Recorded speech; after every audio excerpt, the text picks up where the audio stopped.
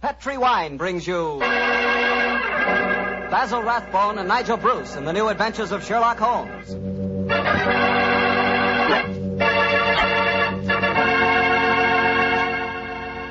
The Petri family, the family that took time to bring you good wine, invites you to listen to Dr. Watson tell us another exciting adventure he shared with his old friend, that master detective, Sherlock Holmes.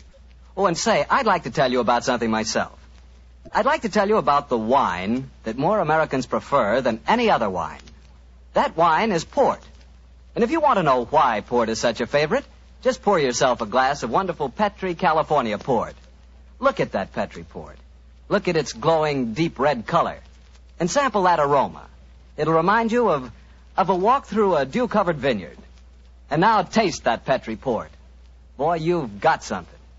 Petri Port is one of the most delicious wines ever poured from a bottle. Right then and there, Petri Port will become your favorite wine. I'm confident of that. And I'm sure you'll want to serve Petri Port to your friends, too, after dinner or any time they drop in for a visit. And remember, you can serve Petri Port proudly, because those letters, P-E-T-R-I, spell the proudest name in the history of American wines. Petri. Petri Wine.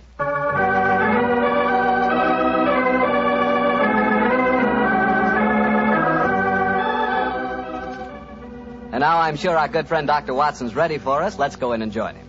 Come in. Ah, there you are, Mr. Bartell. Good evening. Oh, excuse me, Dr. Watson. I didn't know that you had company. Shut the door, my boy, and come in and join us. Let me introduce you, Mr. Bartell. This is my friend, Mrs. Campbell. How do you do, Mrs. Campbell? How do you do, Mr. Bartell? Mrs. Campbell is a very old friend of mine from England, and when she called on me today, I persuaded her to stay and have dinner, and then join us in this little session of storytelling. You see, Mr. Bartell, she's really what you might call the star of the Sherlock Holmes adventure that I'm going to tell you tonight. Oh, come now, Dr. Watson. I actually played a very small part in the story. In any case, I was much too young at the time to know what was really going on. Say, this is a great idea, Doctor. One of the characters out of your fabulous past here in California in 1946 and helps tell her own story. Oh, no, Mr. Bartell. I'm no storyteller. That's the doctor's department. I'll just listen. No, my dear. I'll set the scene, but you must ring up the curtain, as it were. In any case, my memory isn't too clear on some of the early points in connection with the case. You will have to help me out. Oh, but you're talking to millions of listeners on the radio. I'd be terrified to speak over the air. We're on the air now, Mrs. Campbell. Oh, we're not, are we? Oh, dear. No. Don't worry, Cynthia. If they're kind enough to listen to me week after week, I'm sure they'll be delighted to hear you. And now, to get on with the story. The title, The Adventure of the Living Doll. The setting, the Sussex Downs, near the bee farm to which Sherlock Holmes retired. The period, 1910. And now, Cynthia, my dear, the curtain's going up, and the first scene belongs to you. Supposing you set it for us. Well, I'll try. We were living on the Sussex Downs also, Mr. Bartell, at that time. My name was then Cynthia Browning. My father, Arthur Browning, had been dead for some years, but my mother kept up the estate with a manager, a Mr. Hugh Tanner. I was away at school most of the year, of course, but the happiest times of my childhood were spent during those long summer months in Sussex. I lived in a small world, knowing only a few people and loving all of them, or almost all. First of all, there was Mother herself. She was the most beautiful woman in the world, and the sweetest. I remember she gave me a puppy on my 12th birthday. His name was Dusty, and he was so sweet. I talked to Mother about him one day. I must have sounded terribly young. Mommy, darling, I do love Dusty. Very, very much. He's a lovely puppy, and you gave him to me. You love him, Cynthia. I know that. But I've been feeding him. That's your job, darling. It's good for grown-up people to have responsibility. Oh, Mommy, I'll feed him. Of course I will. I'll feed him so full, he'll burst. Then there was the estate manager, Hugh Tanner, such a pleasant man, and so willing to tell a 12-year-old all the things that a 12-year-old has to know or die.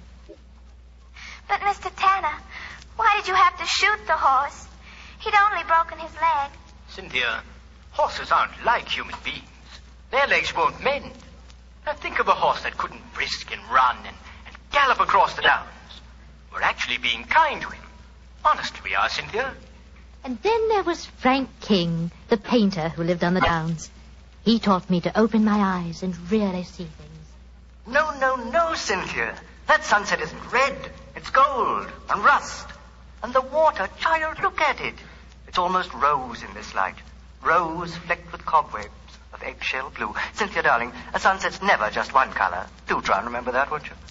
And then there was Mr. Pound from the city. I gathered that he was terribly rich and he wanted to marry Mother. But he certainly didn't understand little girls. Cynthia, I'm going to give you £50 for being a very good little girl. Now, tell me, what will you do with it? I'll buy something for Mommy. Oh, no, my dear. This is your own money. You put it in the savings account at the post office, and it'll make more money for you. Always remember, my dear, take care of the pennies, and the pounds will take care of themselves. Then there was the wonderful wise woman who knew all the things that aren't in books. Always remember, my bunny, that it's good luck to touch the hump of a hunchback.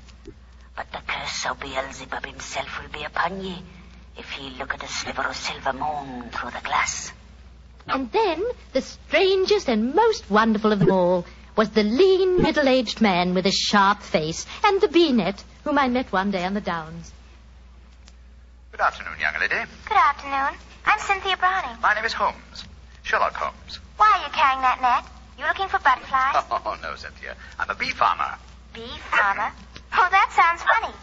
How do you farm bees? Well, come over to my place one day and I'll show you. I say, that's a beautiful doll you're carrying. It isn't a doll. It's my mascot. It was given to me by Frank King, the painter. He made it for me. He made it to look as much like me as possible. I call her Me. It's a remarkable likeness. See the hair? That's clippings off my hair. And the nails? Those are clippings from my own nails. She's really me. And I love her. Your own nails and hair, and the doll is an exact replica of you? I don't like that, Cynthia. Remember, my dear, my name, it's Sherlock Holmes, and I live at the bee farm, and if anything unusual happens, come to me at once. Of course, Dr. Watson, I'll confess that first meeting with Sherlock Holmes rather frightened me. You didn't understand why he was so worried about the doll, eh? No, but I remembered what he said about coming to him if anything unusual happened. And I'm sure that unusual something did happen. Yes, Mr. Bartell, and within a very few days. But at this point, I think Dr. Watson should take over the story. It's where he and Mr. Holmes really entered into it. Oh, very well. As I mentioned earlier, Mr. Bartell, I was staying with Holmes. Late in the afternoon, as I remember, that you ran over to the bee farm where I first met you, Cynthia. A few moments before you arrived, Holmes and I, each of us with a cup of tea in our hands, were seated on the veranda, gazing out across the downs, and discussing the mutability of human affairs. It's strange, Watson, that after a lifetime devoted to the more flamboyant aspects of everyday life, that now, in what is the fast approaching twilight of my days, I find such peace and companionship in the exact and predictable behavior of bees. I wonder what Moriarty would have thought. Oh, you talking as if you're an old dodder of 90. You say what you like, but I don't think that you'll ever really be happy in retirement. You miss the danger, the excitement of the case, the public acclaim. What are you talking about?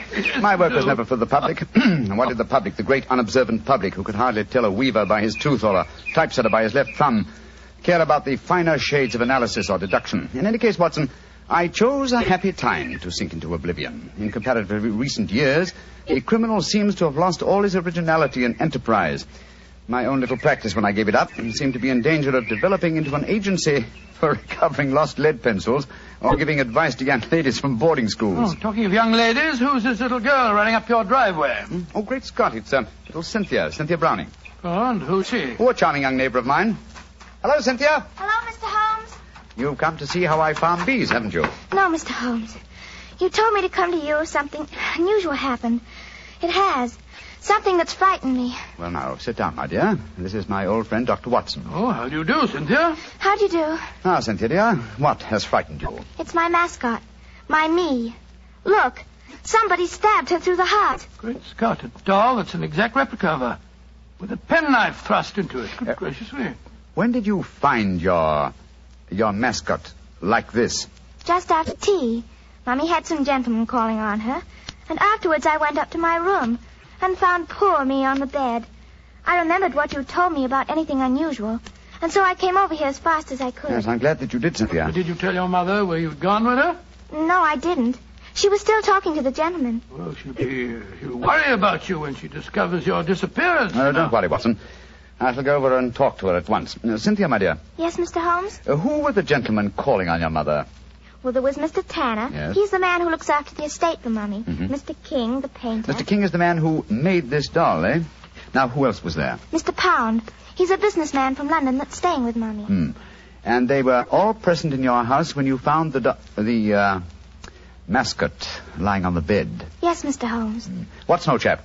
Yes, sir? I'm going over to see Cynthia's mother at once. I want Cynthia to stay here with you. Guard her, old chap, as you would your life.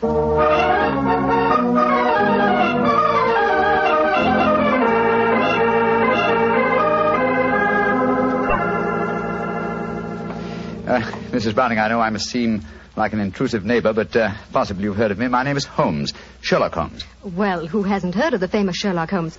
Please sit down, won't you? Thank you. Your guests have left? Yes. But how did you know I had guests? I know you're a great detective, but... Your charming little daughter, Cynthia, came over to see me half an hour ago. She told me. So that's where she went. Did she come back with you? No, Mrs. Browning. I felt it safer that she remained at my place for a while. My friend Dr. Watson will look after her. I'm afraid she may be in danger. In danger? Mr. Holmes, what makes you say that? You know your daughter's doll, the one fashioned in her own likeness and with her own hair and nails? Of course. Frank King made it for her. While you were at tea this afternoon, your daughter found the doll lying on her bed with a penknife stuck through its heart. That's very peculiar.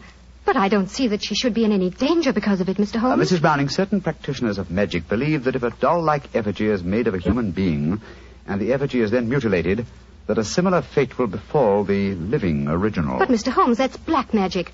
You can't possibly believe in it. Not in the results of stabbing a doll, Mrs. Browning, but well, it's possible that someone is trying to kill your daughter. To kill Cynthia? Oh, no. It may be more than a possibility, I'm afraid.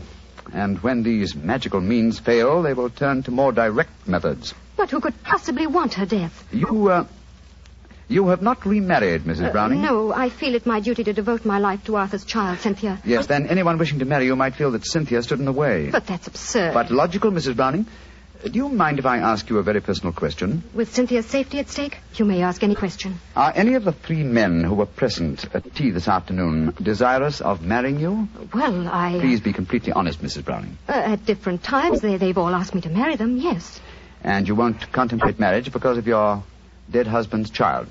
Tell me, Mrs. Browning, have you seen this penknife before? It was the one found stuck through the doll's heart. I don't think I've ever seen it before. One final question. Would anyone among Cynthia's acquaintances have a knowledge of the practice of magic? Well, the old woman that Cynthia called the wise woman might. Oh, who might she be? A strange creature that lives in some hovel on the downs near here. She brews weird concoctions with herbs, love philters, and all that sort of thing. I'd be a suitable companion for your daughter, Mrs. Browning. I know it, Mr. Holmes. I've told Cynthia over and over again that she mustn't stray off and see the old woman. But you know how disobedient children are at her age. I'm sure she's been over there recently. I'd like to talk to this woman. Where does she live?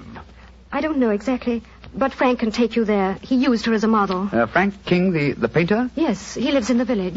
Then I shall call on him at once and persuade him to accompany me. We must find that wise woman, and I hope save your child from magic. Magic and possible murder.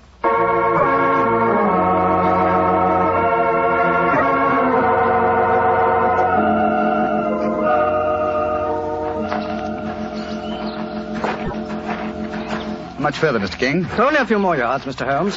A little cottage is just behind the trees there. It's a pretty broken-down place.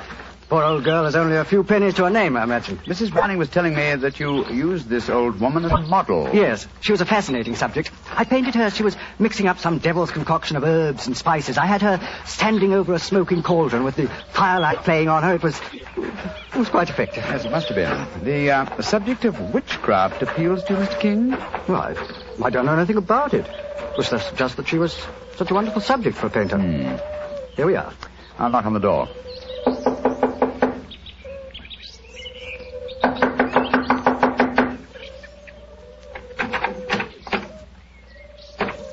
I think we'll take the liberty of going in, shall we? I don't see why not.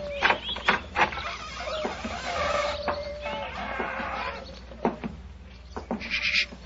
What is it? Listen. Came from that room. Someone is here. Come on. Look at her. Look at her head. Poor devil. she's still alive. She isn't long to this world. Can you hear me? Here, let me lift you up a little. Can you understand what I'm saying? Tell me, who was it that did this to you? She's too far gone to speak. Got a piece of paper and a pencil? Yes. Wait a minute. Here you are. Thanks. Now, can you write the name of the man who did this to you? She's pushing the pencil away. I don't suppose she knows how to write. She's trying to show you something, Mr. Holmes. She's trying to crawl over to the wall. Yes. Here, let me help you. Must be a hiding place of some kind. Look. She's taking a brick out of the wall. What is it? Great Scott! Money. A veritable jackdaw's nest of pennies. And small silver. And at least a dozen golden sovereigns. That must be the money. Look! She's picking out one of the silver coins. She's trying to give it to you. A sixpence, but what? Oh, poor woman, she's dead. And just as she was trying to tell me something. I can't understand it.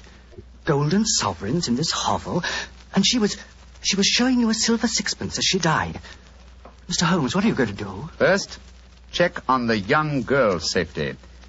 Meanwhile, I should like you to go back to my mother's. Assemble the other 2 men who were present at tea time this afternoon and keep them there until I arrive. I shan't be long. But the police? I shall summon them, Mr. King, when I have the murderer to offer them. And I'm convinced that will be before the sun sets tonight.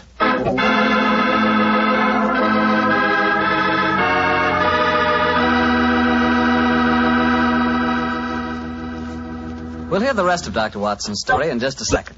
Time enough for me to mention another wonderful Petri wine. Petri California Muscatel.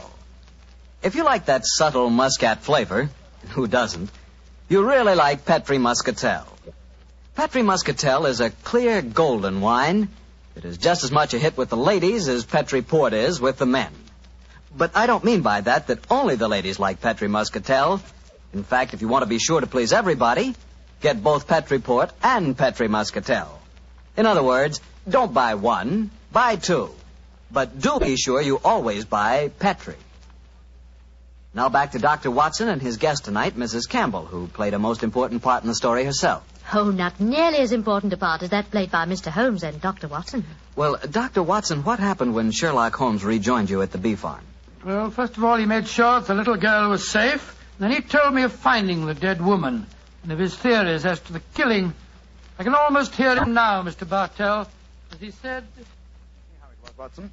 Someone wanted the little girl out of the way because they knew the mother would never marry while the child was alive. And that someone persuaded the old woman to do the job for him, I suppose. Undoubtedly. And she, believing in the powers of black magic, mutilated the doll, firmly convinced that in so doing she was destroying the young girl it was fashioned after. And then, I suppose, when the potential murderer discovered the woman was merely indulging in stupid folklore, he killed her, realizing she was only a hindrance to him, and with her knowledge of the plan... a dangerous hindrance. Exactly, my dear fellow. But how do you suppose we account for the hoard of money? Golden sovereigns, don't forget, that we found in the hovel. Well, no doubt it was a sum that she was already being paid for the murder that she was going to commit. As she died, she tried to give me the clue to her murderer by selecting certain coin. Now, in her possession, she had gold, silver, and copper. She chose a silver coin. And yet I can't see its significance, I must confess. Well, at the moment, possibly not. And yet, before the evening's over... I bet you that... What did you say, Watson? I said before the evening's over, I bet you... Thank you, old fellow. That's the clue. You bet me. What on earth are you talking about, Holmes? I was just saying... You've just given me the answer to the whole problem, Watson. What? I'm much obliged to you. Stay here, will you, old chap? And look after Cynthia a little while longer. Within a very short time, I shall have her intended destroyer under lock and key.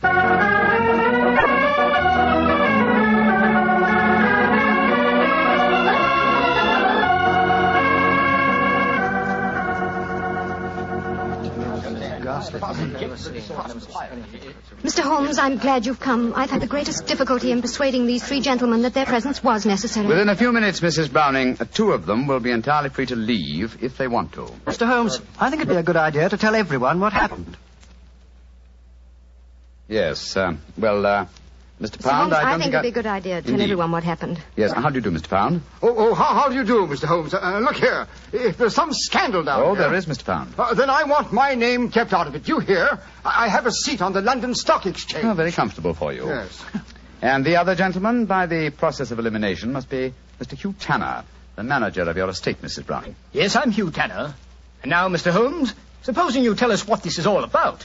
I'm a straightforward man, and all this mystery is rather aggravating. Something has happened. Something that concerns us all. What is it? Murder. Murder? Good Lord, who's been murdered? An old woman who lived in the village. Your daughter, Mrs. Browning, referred to her as the wise woman. Mr. King and I found her tonight in a cottage on the downs, beaten to death. Murdered. Well, that's shocking, but what's it got to do with us? I'll explain, Mr. Pound. Each one of you, I believe, would like to marry Mrs. Browning. Her daughter, Cynthia, is an obstacle to such a marriage. One of you decided to remove that obstacle and engaged the wise woman to carry out the plan. Finding the woman clumsy and ineffective, you decided that she was a dangerous witness, and so you murdered her. Fortunately, the poor woman, as she was dying, gave me the clue to her murderer. But how did she do that, Mr. Holmes? I thought you said that she died without speaking. She did, Mrs. Browning, but she gave me the clue nonetheless, though I was shockingly slow in spotting it. Well, what was the clue? Yes, let's stop being mysterious and come out into the open. You were with me, Mr. King, as she died. I shall let you tell them. Well, she was dying, unable to speak when Mr. Holmes asked who had attacked her. She couldn't write, but she showed him a hoard of copper and silver coins and 12 golden sovereigns. Sovereigns in a hovel like that? Oh, I see. She meant her murderer was the man who had paid her. And with all that ill-gotten wealth, she died clutching a silver sixpence. And you still don't see who the murderer is? Come along, gentlemen. You should know it as well as you know your own names. Now, Mr. King mentioned that there were 12 sovereigns. Whose name does a sovereign suggest? Sovereign? King.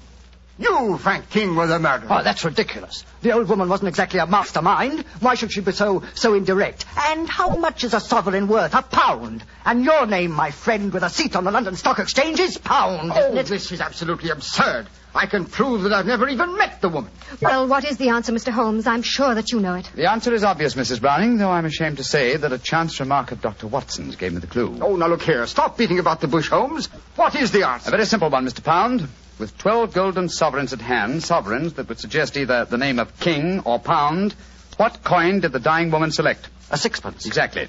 A humble silver sixpence. And what is the common slang word for a sixpence? A tanner. Precisely. Which tells us that you, Mr. Hugh Tanner, killed the wise lady. Try and prove it. That's all. Just try and prove it.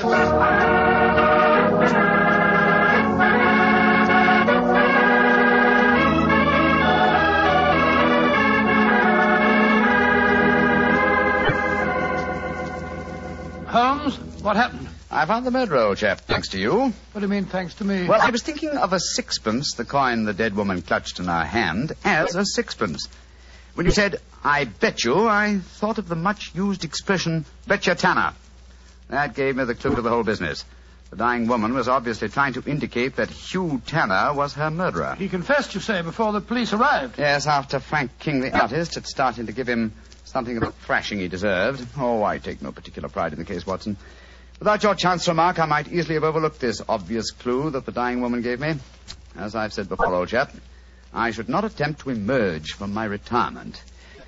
Yes. It's obvious that my reflexes are shockingly slow. Rubbish. The police would never have solved it. Oh, my dear Watson, when you compare me with the police, I realize that my retirement should be permanent. By the way, where is Cynthia? Well, I arranged with your housekeeper for her to have an early supper.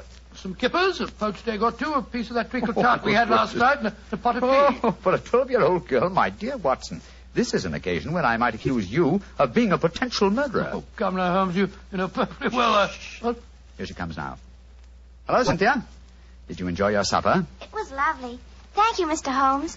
Is everything all right? Can I go home now? Yes, Cynthia. Everything's all right. Tell me, my dear, did you ask Mr. King to make that mascot for you? Yes, Mr. Holmes. The wise woman told me it would bring me luck. Oh, yes, I thought so. Mr. Holmes, will everything be just like before? No, not quite, Cynthia. Mr. Tanner and the wise woman have gone away. You won't see them again. Oh, dear. But you have new friends here, haven't you? Yes, and nice ones. Remember that, Cynthia. We'll always be your friends. I will, Dr. Watson. I like you both so much. Ah, I'm glad. And tell me, Cynthia, do you like Mr. King, the artist? Oh, yes. Almost as much as I used to like my daddy. Oh. He's like my daddy, a little. Oh, I'm glad to hear you say that, Cynthia. Tell your mother the same thing, will you? I think it might change a peculiarly foolish notion of hers.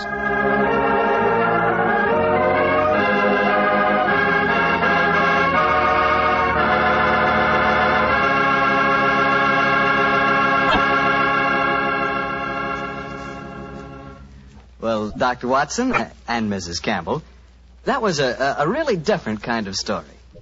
I'm sure glad you were here tonight, Mrs. Campbell. Tell me, has Dr. Watson changed much since you last saw him? Well, yes. I think he's grown handsomer. No. And what about Mrs. Campbell, Doctor? Has she changed? Well, she is more grown up than the last time I saw her, but she hasn't changed much in one respect. What's that, Doctor? Your appetite, my dear. I remember how Holmes was amazed at the amount you ate when you were a child, but you certainly had just as hearty a dinner this evening. Well, that was your fault, Doctor. Your dinner was too good. Oh, Cynthia, don't talk about the wine. Well, why shouldn't I talk about the wine? It was wonderful. Sure it was. It was Petri wine, that's why. You see? Now you got him started. And Mrs. Campbell, Petri wine is always good wine. That's because the Petri family has been making wine for generations. Ever since long ago when they started the Petri business, winemaking has been an art with the Petri family. It's a tradition, a heritage that they've handed on down from father to son, from father to son. Believe me, when it comes to turning luscious, sun-ripened California grapes into fragrant, delicious wine, well, you can bet your last dollar that the Petri family really knows how. No matter what type wine you prefer, for any occasion, you just can't miss with a Petri wine, because Petri took time to bring you good wine. Well, Dr. Watson, what new Sherlock Holmes adventure are you planning to tell us next week? Well, as next week as St. Patrick's Day is only about 6 days away, Mr. Bartell, I thought next week that I'd tell you a rather unusual story that took place in Ireland at the turn of the century. It concerns the famous ceremony of kissing the Blarney Stone, St. Patrick's Night Revel, and an old Irish ballad that led directly to one of the most devilish murders that Sherlock Holmes and I ever encountered.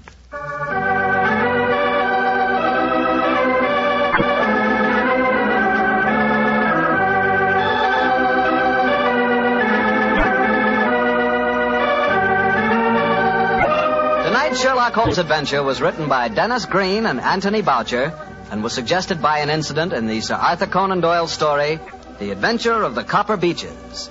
Music is by Dean Fossler. Mr. Rathbone appears through the courtesy of Metro-Goldwyn-Mayer, Mr. Bruce through the courtesy of Universal Pictures, where they are now starring in the Sherlock Holmes series. You can read about the stars of our broadcast in the April issue of Everybody's Digest. The Petri Wine Company of San Francisco, California, invites you to tune in again next week, same time, same station. Sherlock Holmes comes to you from our Hollywood studios.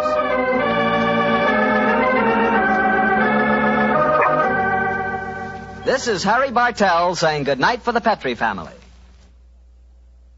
For a solid hour of exciting mystery dramas, listen every Monday on most of these same stations at 8 o'clock to Michael Shayne, followed immediately by Sherlock Holmes. This is the Mutual Broadcasting System.